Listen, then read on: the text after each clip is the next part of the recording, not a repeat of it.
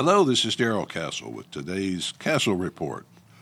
Today is Friday, January 18th, 2019, and on this report, I will be talking to you about the importance of the freedom to speak freely, how that freedom is under threat as never before in America. The First Amendment to the United States Constitution states, quote, Congress shall make no law respecting an establishment of religion or prohibiting the free exercise thereof or abridging the freedom of speech or of the press or the right of the people peaceably to assemble and to petition the government for a redress of grievances, end quote. So, Congress is prohibited from denying our right to speak freely.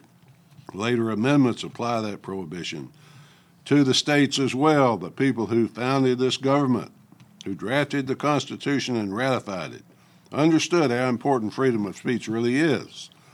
George Washington said, quote, if the freedom of speech is taken away, then dumb and silent, we may be led like sheep to the slaughter, end quote.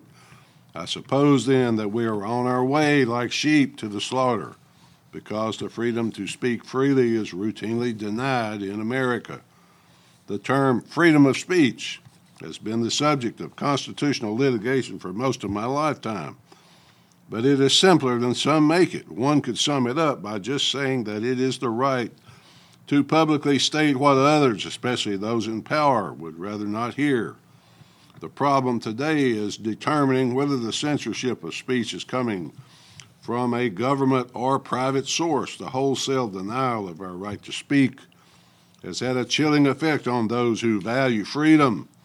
But unfortunately, many in both the public and private worlds do not value freedom at all. It is getting harder and harder to tell the private corporations, especially those in Silicon Valley, from the government. It is unfortunately not just private companies such as YouTube, Twitter, Facebook, and Google that deplatform individuals, denying them the ability to speak and thus to earn a living.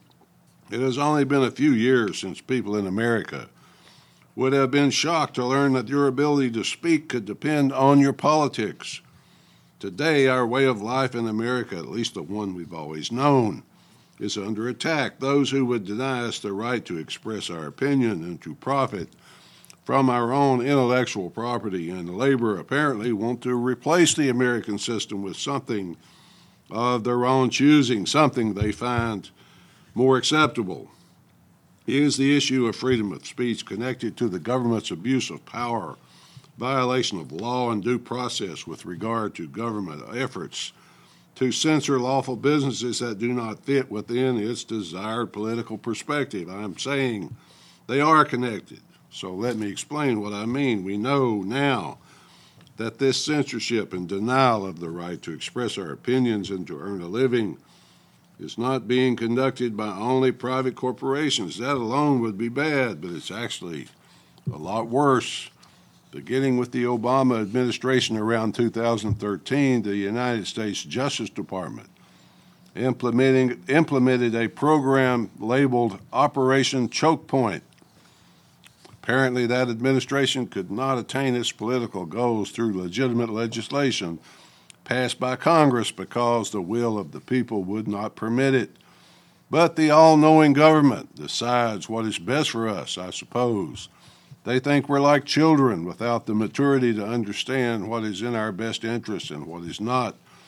In any event, Operation Choke Point targeted businesses the government found, quote, unsavory by cutting off their access to banks and credit cards. Some of these businesses included gun stores, ammunition shops, fireworks stores, small dollar lenders, and certain home-based charities. It has also been revealed that these are the same practices behind the censorship of certain voices on social media that come to the attention of government and their counterparts in the private world.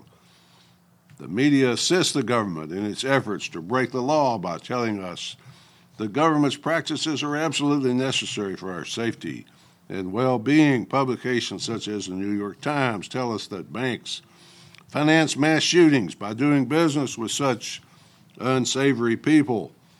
So the message seems to be, look, simpletons, people buy things with credit cards. The credit card companies and their banks should be held accountable if people buy lawful goods and use them to do bad things. Therefore, we, the government, must step in. A recent article in American Banker refused to downplay the government's intrusion into the lives and activities of legitimate business. It explains it quite well. Quote, Operation Choke Point was real, and it exceeded legal limits. Overwhelming evidence in the form of more than 900 pages of newly unsealed emails and depositions proves government officials illegally targeted lawful business in an ideological crusade based on personal disdain. If there were other reasons at play, these regulators would not have needed to resort to backroom pressure tactics, including threatening the jobs of Federal Deposit Insurance Corporation officials and bank executives with criminal prosecution unless they cut off banking relationships with small dollar lenders and other lawful businesses, end quote. This article in American Banker was published near the end of November 2018. The publication went on to accuse officials at the highest levels of the Justice Department, FDIC, and Office of Comptroller of the Currency of illegal targeting of bank customers based on their personal bias. Highest levels of the Justice Department. I wonder who that could be. At the same time, all this targeting and intimidation was going on. These officials publicly denied it was happening. FDIC Atlanta Regional Director Thomas Dujinsky wrote in an email, according to new documents now revealed, quote, I literally cannot stand payday lending, end quote, and every bank under his supervision ultimately terminated their relationship with small dollar lenders. Those involved in Operation Choke Point demonstrated a complete lack of regard for the rule of law and due process, as well as the U.S. regulatory system. The statements of prominent individuals in the regulatory agencies make their aim obvious to make sure these companies were denied the ability to have access to banks, which was the only way they could do business. This is not a story about small dollar lending and whether it's good or bad. Instead, this is a story about government officials abusing their power for ideological reasons. The personal prejudice of government officials became the basis for government regulation. They set out to end banking relationships between lawful companies, and when discovered, they attempted to cover it up. Rationalization cannot excuse what those at the highest levels have done. They should be prosecuted. Permitting what you don't like, what you don't want to hear, but is nevertheless lawful, is the American system of freedom. It would be tempting, I suppose, if you were one of the guilty, to launch a groundless investigation with a corrupt Justice Department and a corrupt FBI into collusion with Russia to deflect attention from this and many other crimes, even if you knew there was not a shred of evidence to support it. In his book, The Best Defense, attorney Alan Dershowitz explains why the system must be forced to account and to follow the law, even in cases the government assumes to be undesirable. He's talking about defense of criminal defendants, but the lessons stated so well apply down the line. The government, with all its resources, such as police, FBI, Justice Department, thousands of regulatory agencies, all of which, along with many others, have the power to investigate you, to send you to prison, whether you're guilty or not. If you do not actually go to prison, your life could be ruined, your family destroyed, your finances destroyed, your job lost, and your reputation ruined, whether you're guilty of anything or not. Wouldn't it be better then for one to just keep his mouth shut rather than speak out and be targeted? That's certainly the safe thing to do. And that is the chilling impact all this has on the right to speak freely. The Whistleblower Act helps some, of course.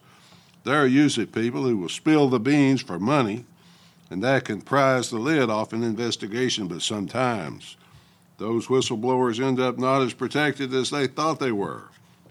For many online businesses and online bloggers, the type of thing Operation Choke Point did is an everyday reality.